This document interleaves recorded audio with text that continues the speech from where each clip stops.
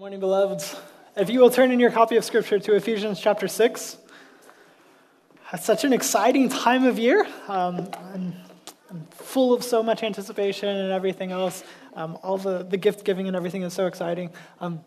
I feel like it's fully in that Christmas season mode. We had our annual deacons and elders and spouses party this past Friday, and we had a wonderful time. I'm not going to call anybody out, but you should look around for a couple of people who have new tattoos from that party, just saying. But it was a good time. But as we enter into this season, the Prince of Peace has come, and it's like something that we really long for is peace. And it's something that this world has not known much of, Actually, in 2003, so a bit dated now, but it's only gotten worse, a journalist named Chris Hedges reviewed 3,400 years of human history to find out how much time has been collectively spent at peace. And so this is peace qualified as no active conflict having claimed at least 1,000 lives. So peace, looking at peace in humanity across 3,400 years, when was there a year when there was no conflict that took at least 1,000 lives? That's a pretty large-scale conflict. He found only 238 war-free years of that entire time. That means approximately 92% of human history that was reviewed was marked by active war, resulting in 1,000 or more people losing their lives in a year. And that's just tragic to think that we are so filled with strife on the personal level, but then even on a national, global level. So we've been exploring this book of Ephesians, this letter that Paul wrote a couple thousand years ago to the church in Ephesus. And so as we've been going through that, we've been exploring in the recent weeks this theme of walking wisely, this call to walk wisely and in the Spirit in light of the gospel that God has saved you by grace through faith. You could not do that. This is a gift from God, so you cannot brag about it. You receive that in faith. And so if that is true, that God has become our salvation through the death, the atoning death, the sacrifice of Jesus Christ on a cross, and then his resurrection so we could have life forevermore with him, then because of that gospel of grace, we should live differently. And so we've been looking at how we live differently, walking wisely in the Spirit for weeks now. Largely it looks like humility. It looks like submission. It looks like obedience in varied relationships. It's allowing this gospel of grace to be the defining thing in our relationships. But now we have to ask, is there a time to fight though? Like so much of this letter has been calling us to grace and unity and peace, like come together and all this stuff, but then we have to ask, but is there a time to fight? And that's what we need to talk about today, this time to fight. So Ephesians chapter 6, look at verse 10 with me.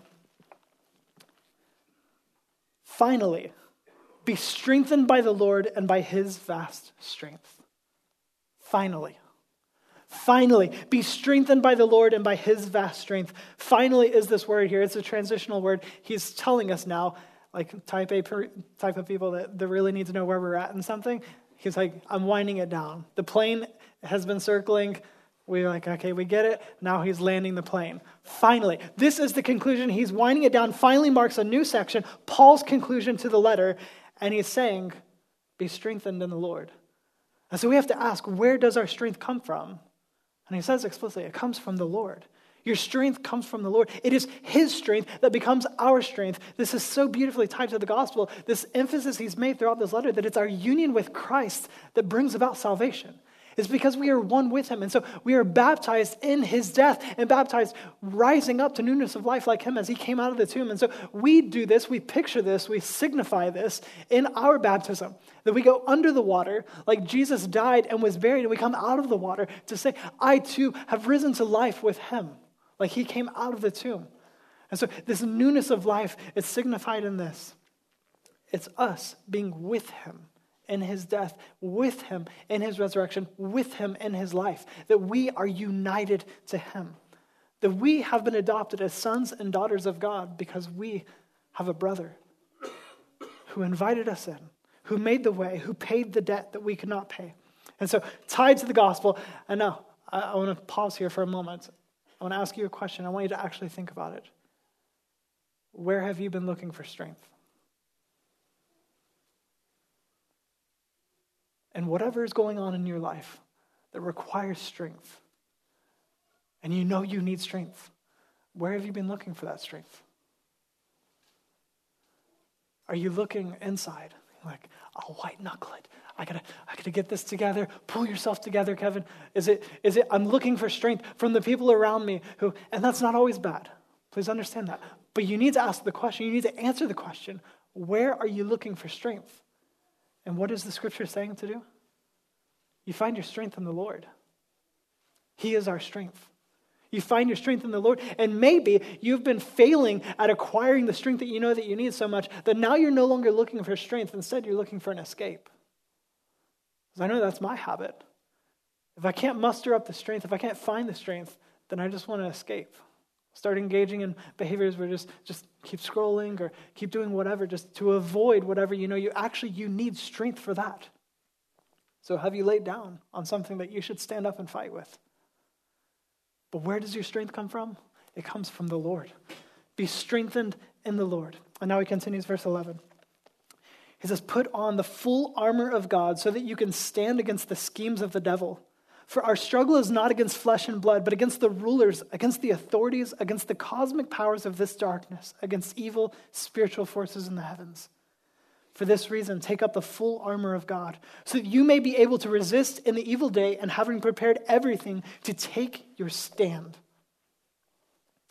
Paul writes this from prison. We need to remember that. Paul is literally in prison because of the gospel. He's in prison while writing this. He's looking visually. He can see Roman soldiers who are keeping guard. He has these Roman soldiers wearing their armor, keeping guard over him to make sure he does not escape. And he writes this. He says he knows, despite seeing this physical reality around him, he knows the fight is not against the physical. He knows it's not against the physical. It's not what he just sees around him. It's against the spiritual. It's what we don't necessarily see. We might see the effects of it. In fact, we do a lot. But it's what we can't see that is where the real fight is. And so that requires a spiritual armor. It's not a physical armor that we need to put on. It's a spiritual armor that we need to put on.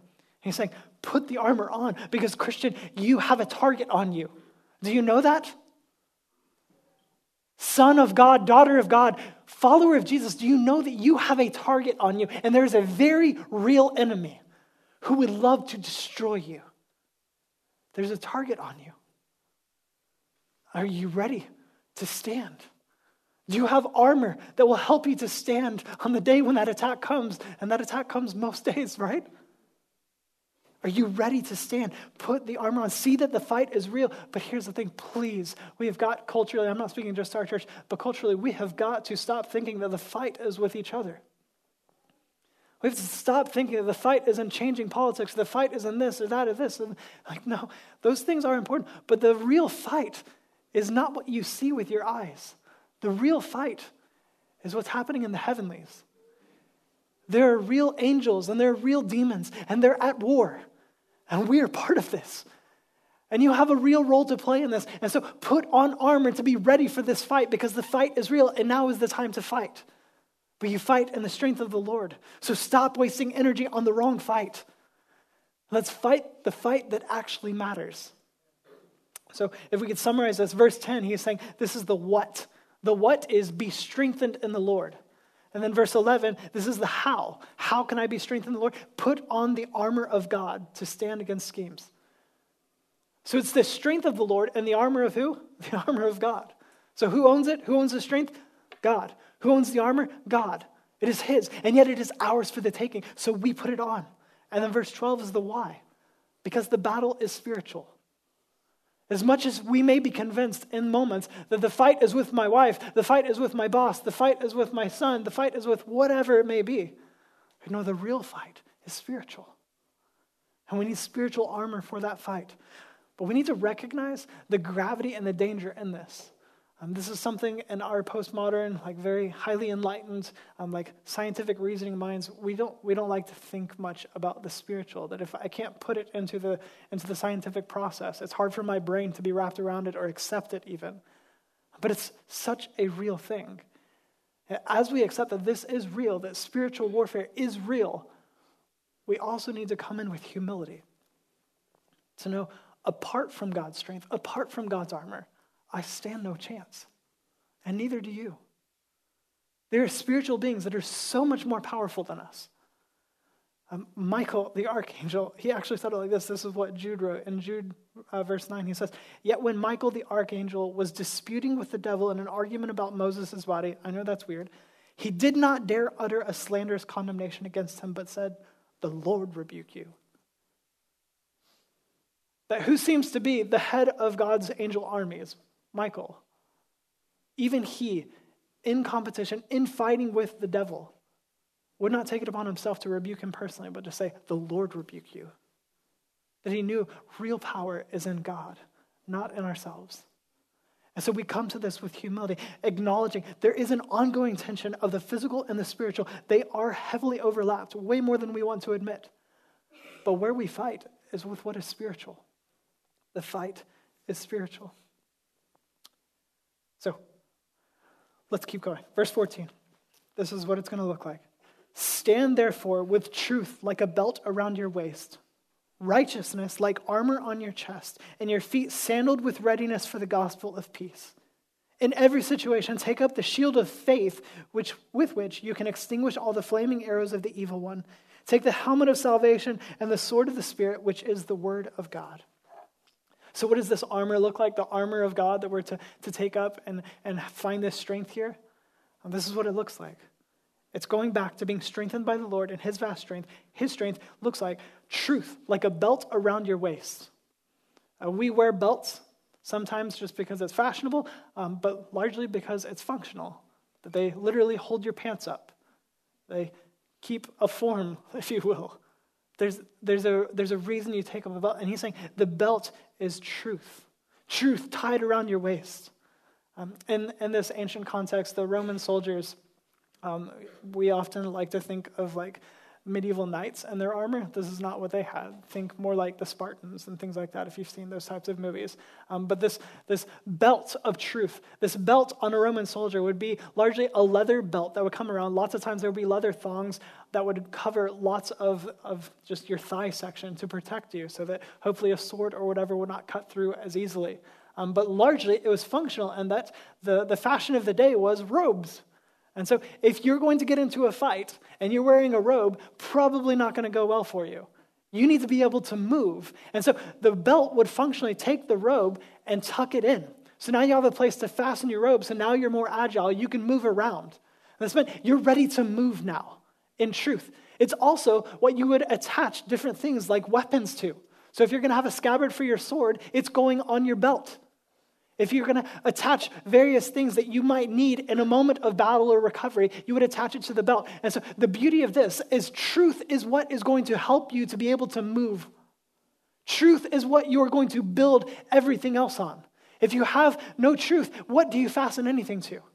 And so if you want to be able to navigate this life, this fight, you need truth.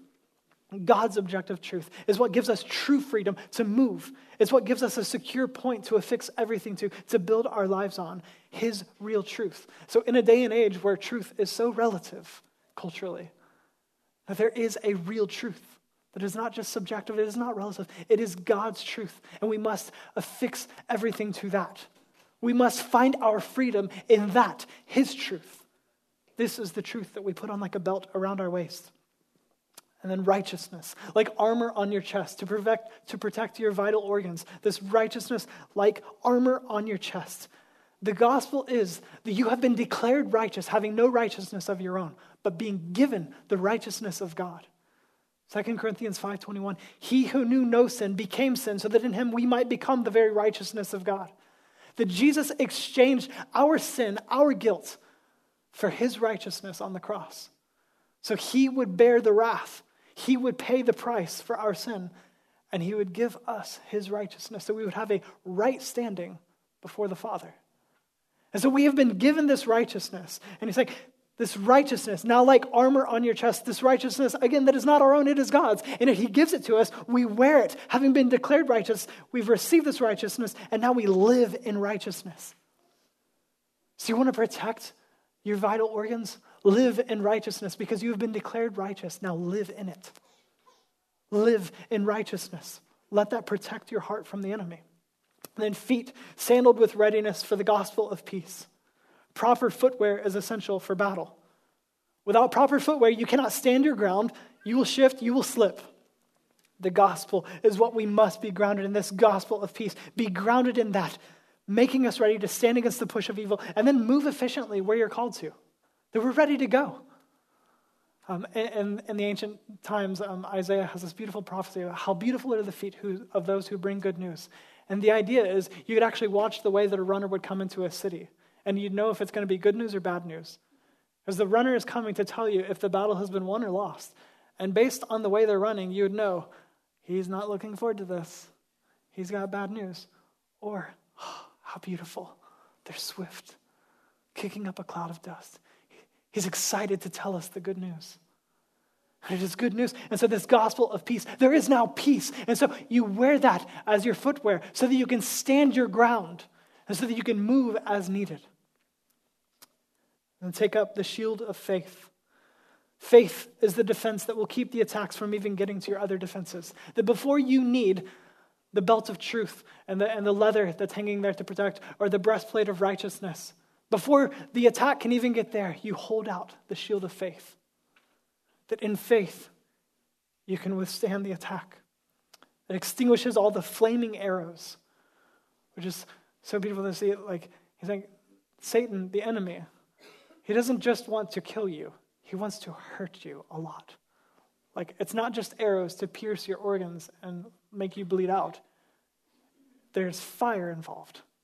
He wants this to hurt. He wants to create as much havoc, create this calamity as much as possible. And yet it is our faith that we hold out as a shield that will stop the attack, but then extinguish these flaming arrows. The power of faith is not in faith itself, but in the object of your faith. So if you see the power of what the object of our faith is, God himself, then your faith is that much stronger because they're tied together. And so that shield of faith, the power of God, giving us faith and then guarding us. Take the helmet of salvation and the sword of the Spirit. A soldier in this time, a helmet would be heavy, headaches, neck aches, it's uncomfortable. You let a lot of heat out through your head. So you put the helmet on and you know you're not going to be comfortable. And the sword, man, like it should stay at your side. It's heavy. It's going to tire you out. If you put the helmet on too early, you take the sword out too early, you're wearing yourself out, and you're actually putting yourself at a disadvantage for when the real fight comes. And yet he's saying, take the helmet of salvation and the sword of the Spirit. Have it ready. He's saying, this is urgent. The time to fight is now. Be ready. The salvation that gives us confidence, securing our head. The sword that is the only offensive weapon that is mentioned here. Everything else is about defense. But now, the sword of the Spirit, which is, he says, the word of God, is your only offense. The only thing that you fight with is the word of God itself. Again, where does our strength come from? From the Lord. We fight evil with the word of God, like Jesus when he was tempted in the wilderness, and would respond correctly with Scripture. Not manipulation of Scripture, but correctly with Scripture. That is the sword that we fight with. That's our only offense. And then verse 18. Pray at all times in the Spirit with every prayer and request, and stay alert with all perseverance and intercession for the saints. As Sean Connery famously taught us, don't bring a knife to a gunfight. That's what he's saying here. Pray at all times in the Spirit with every prayer and request, and stay alert with all perseverance and intercession for all the saints. We fight in the Lord's strength. You want the Lord's strength? You want his help? You seek it.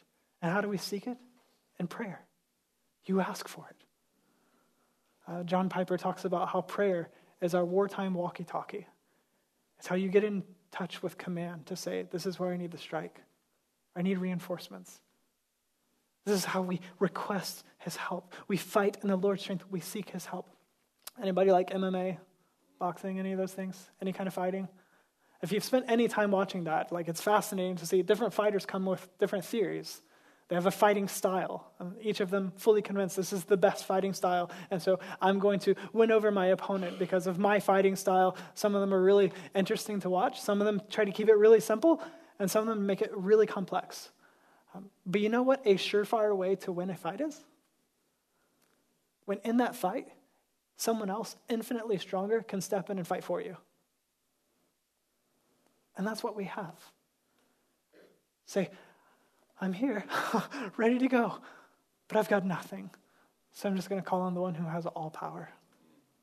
And what does the enemy have now? Nothing.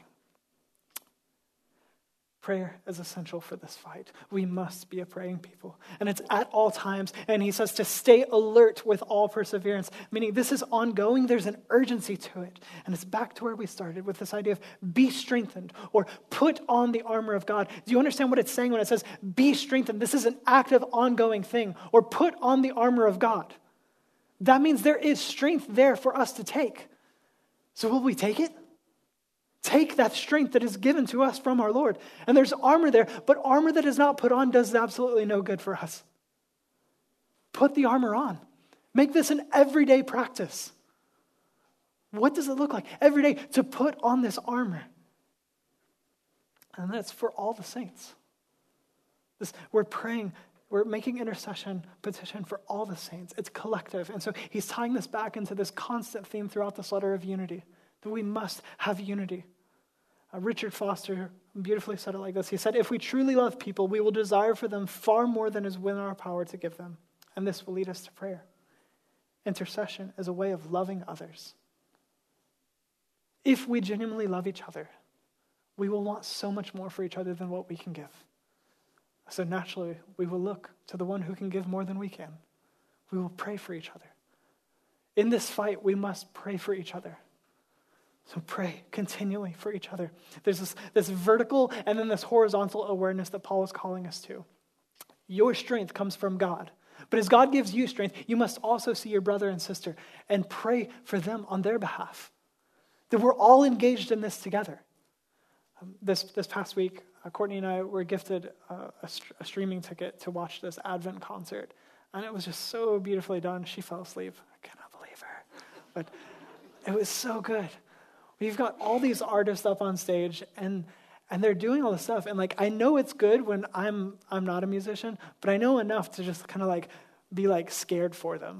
Where they're doing such intricate things together in harmony. Where I'm on the seat of my pants, oh, you're so close to messing that up, but it's so beautiful because you pulled it off. And they didn't mess up one time that I caught. Not one time did they mess up that I caught. Josh is laughing because they all mess up.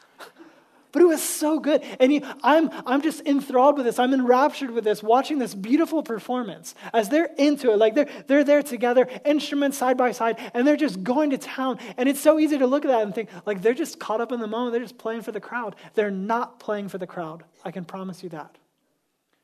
Because playing for the crowd is going to lead to failure. They can enjoy that in that moment, just like blues artists can enjoy, or jazz artists. They can enjoy that moment where it looks like they're so free because they're actually so tethered to the music. They know it. They're so in sync with each other. They're so attuned to what they know the music is and how they're going to do this together that it looks now like freedom. But it's because they're aligned with the right thing. There is an authority over that. And so we together will look like such a beautifully united church when we all together say, well, there is one authority. It is God himself. And then we learn to play together in such a way that the world looks at us and says, that's amazing. Look how beautiful that is. We all must look to the Lord. He's the one conducting this. So, 19. Pray also for me. It gets so personal. Pray also for me, that the message may be given to me when I open my mouth to make known with boldness the mystery of the gospel. For this, I am an ambassador in chains. Pray that I might be bold enough to speak about it as I should. What courage.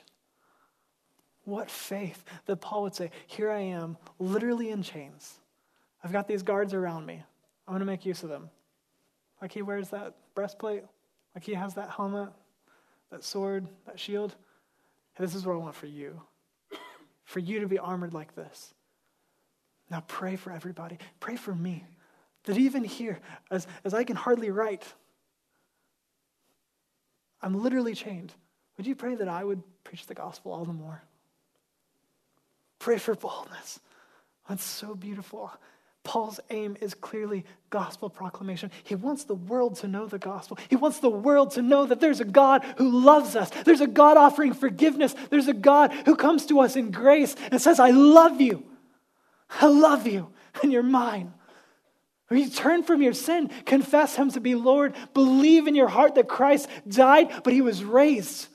This is our salvation. This is the good news that God loves us. And let's be like Paul to say, even if it means I stay chained up, would you pray that I can just preach this even more?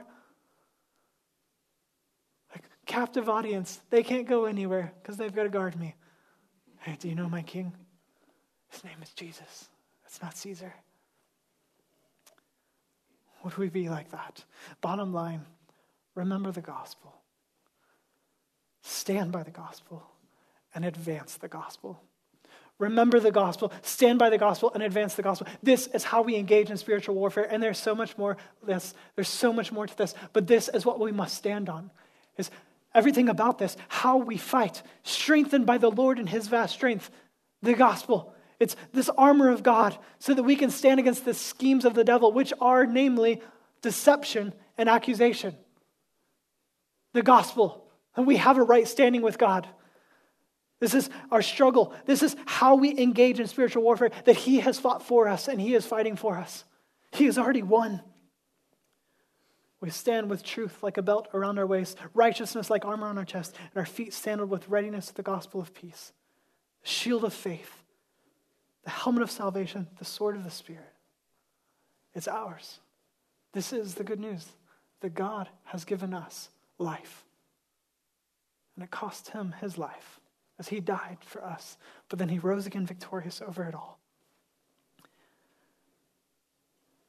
We're going to close this letter today. Will you read the final words of this, starting in verse 21? Tychicus, our dearly loved brother and faithful servant in the Lord, will tell you all the news about me so that you may be informed. I'm sending him to you for this very reason, to let you know how we are and to encourage your hearts. Do you see how this is rooted in history? He's sending a friend that they would trust to say, he'll let you know how I'm really doing. If you have any questions, he knows. But I want him to encourage your hearts. And peace to the brothers and sisters, and love with faith from God the Father and the Lord Jesus Christ. Grace be with all who have undying love for our Lord Jesus Christ. This letter is rooted in real history. An actual church would receive this, penned by Paul, or whoever wrote it for him as he dictated it. And yet they actually would sit there in a gathering like this and hear this letter read to them. I think I knew that guy. He was here for a couple years. He helped plant this church. And I know how much he loves us. And to hear him unpack the gospel and to remind us of how much our God loves us. And how you can't even know the unknowable love of God, but I'm praying that you would know it. And the lofty heights of this. And I say, because of the beauty of that gospel, now this is what you should live like. This is how it's going to redefine your relationships. So that all the racism has no place. All the weird way that we try to live over each other. No, just love each other. So see how loved you are by God, and now love each other. And be ready to fight. Because this is going to be a struggle. There's going to be a fight here. It starts with the gospel, transitions to how we live out of the gospel, and then it comes to this idea that it's going to be a fight, guys. This is going to be hard. Beloved, it is hard. But let us love one another. Let us love one another. There's another letter that I want to read in conclusion that was actually written to the church in Ephesus. We know at least one. It's also recorded in Scripture. If you'd like to turn there, this is in Revelation chapter 2. Revelation chapter 2, John the apostle is on the Isle of Patmos. He's been exiled. He's in labor camp, essentially. And on the Lord's Day, he's still keeping track, by the way, which I find so beautiful, that it meant so much to him that he would still mark the Lord's Day, and something special about that. It says he was in the Spirit, and in the Spirit he has this revelation, this vision that comes from Jesus. And after he sees Jesus, Jesus tells him to write these letters to 7 churches. This is the letter that's written to Ephesus at the start of chapter 2. Write to the angel of the church in Ephesus. Thus says the one who holds the 7 stars in his right hand and who walks among the 7 golden lampstands. I know your works, your labor, and your endurance, and that you cannot tolerate evil people. You have tested those who call themselves apostles and are not, and you have found them to be liars. I know that you have persevered and endured hardships for the sake of my name and have not grown weary, but I have this against you. You have abandoned the love you had at first. Remember then how far you have fallen. Repent and do the works you did at first. Otherwise I will come to you and remove your lampstand from its place unless you repent. Yet you do have this. You hate the practices of the Nicolaitans, which I also hate. Let anyone who has ears to hear listen to what the Spirit says to the churches. To the one who conquers, I will give the right to eat from the tree of life, which is in the paradise of God. Same church. Some years later, another letter from God being sent by one of his apostles. And this time it's, hey guys, I love that you care about doctrine. Your theology is spot on. You're doing great with that. You call out the liars. That's good. Hold to that truth. I'm proud of the way that you're enduring when things are hard. You're even suffering for my name. You're doing great with that. But here's the thing. You forgot me. And I mean that as in you forgot me personally, relationally. You forgot how much you love me. Not just right doctrine. Not just right behavior. But me. You forgot how much I love you and how much you love me. And you hold these 2 letters together. As Ephesus receives one letter from Paul that ends with, grace to those who have undying love for our Lord Jesus Christ. And then some years later, they get another letter where Jesus says, you forgot your love for me. And we hear that as a real warning, as a reminder, this is how we fight. To remember how loved we are by God. To see his love for us, because the book of Ephesians is so beautiful, and it's, you are so loved by God. You're so loved by God. Now love each other. And it's not until the very last sentence of the letter that he says, and you love God. But this is how it works, that we see the love of God for us, and then now in an overflow, we love each other because we love him. But it's all tied together. If you want to fight, you want to stand, you want to put on the armor of God, remember the gospel, and the gospel is the good news that God loves you. He loves you. Don't forget your first love. So repent, remember this love, and love him in response. Skeptic, seeker, stumbling, or doubting saint, will you believe this good news? There's a God who loves you like this. And follower of Jesus, who do you need to share this good news with? Let's do that. As I pray a little different than usual. I'd ask you to join me in this. Some months ago when we first started this series, as I was studying in anticipation of this and just things going on in my life, reading the letter in Revelation 2 to Ephesus just struck me so much. And so I wrote a poem that I would like to read as a confession and a prayer. And so will you close your eyes?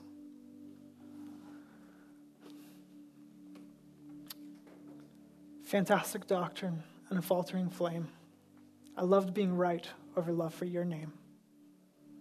Remember breathtaking views beheld on high, a descent so gradual because only motion catches my eye. Insatiable hunger, I consume whatever I may. Conquer, and from your tree I'll eat, you say. You gave me ears so that I can hear. You're walking with us, always near. So hungry I come to feast on you, Lord. You say I can have you, and still there is more. But it's only you, only you. Jesus, my first love, all I need is you.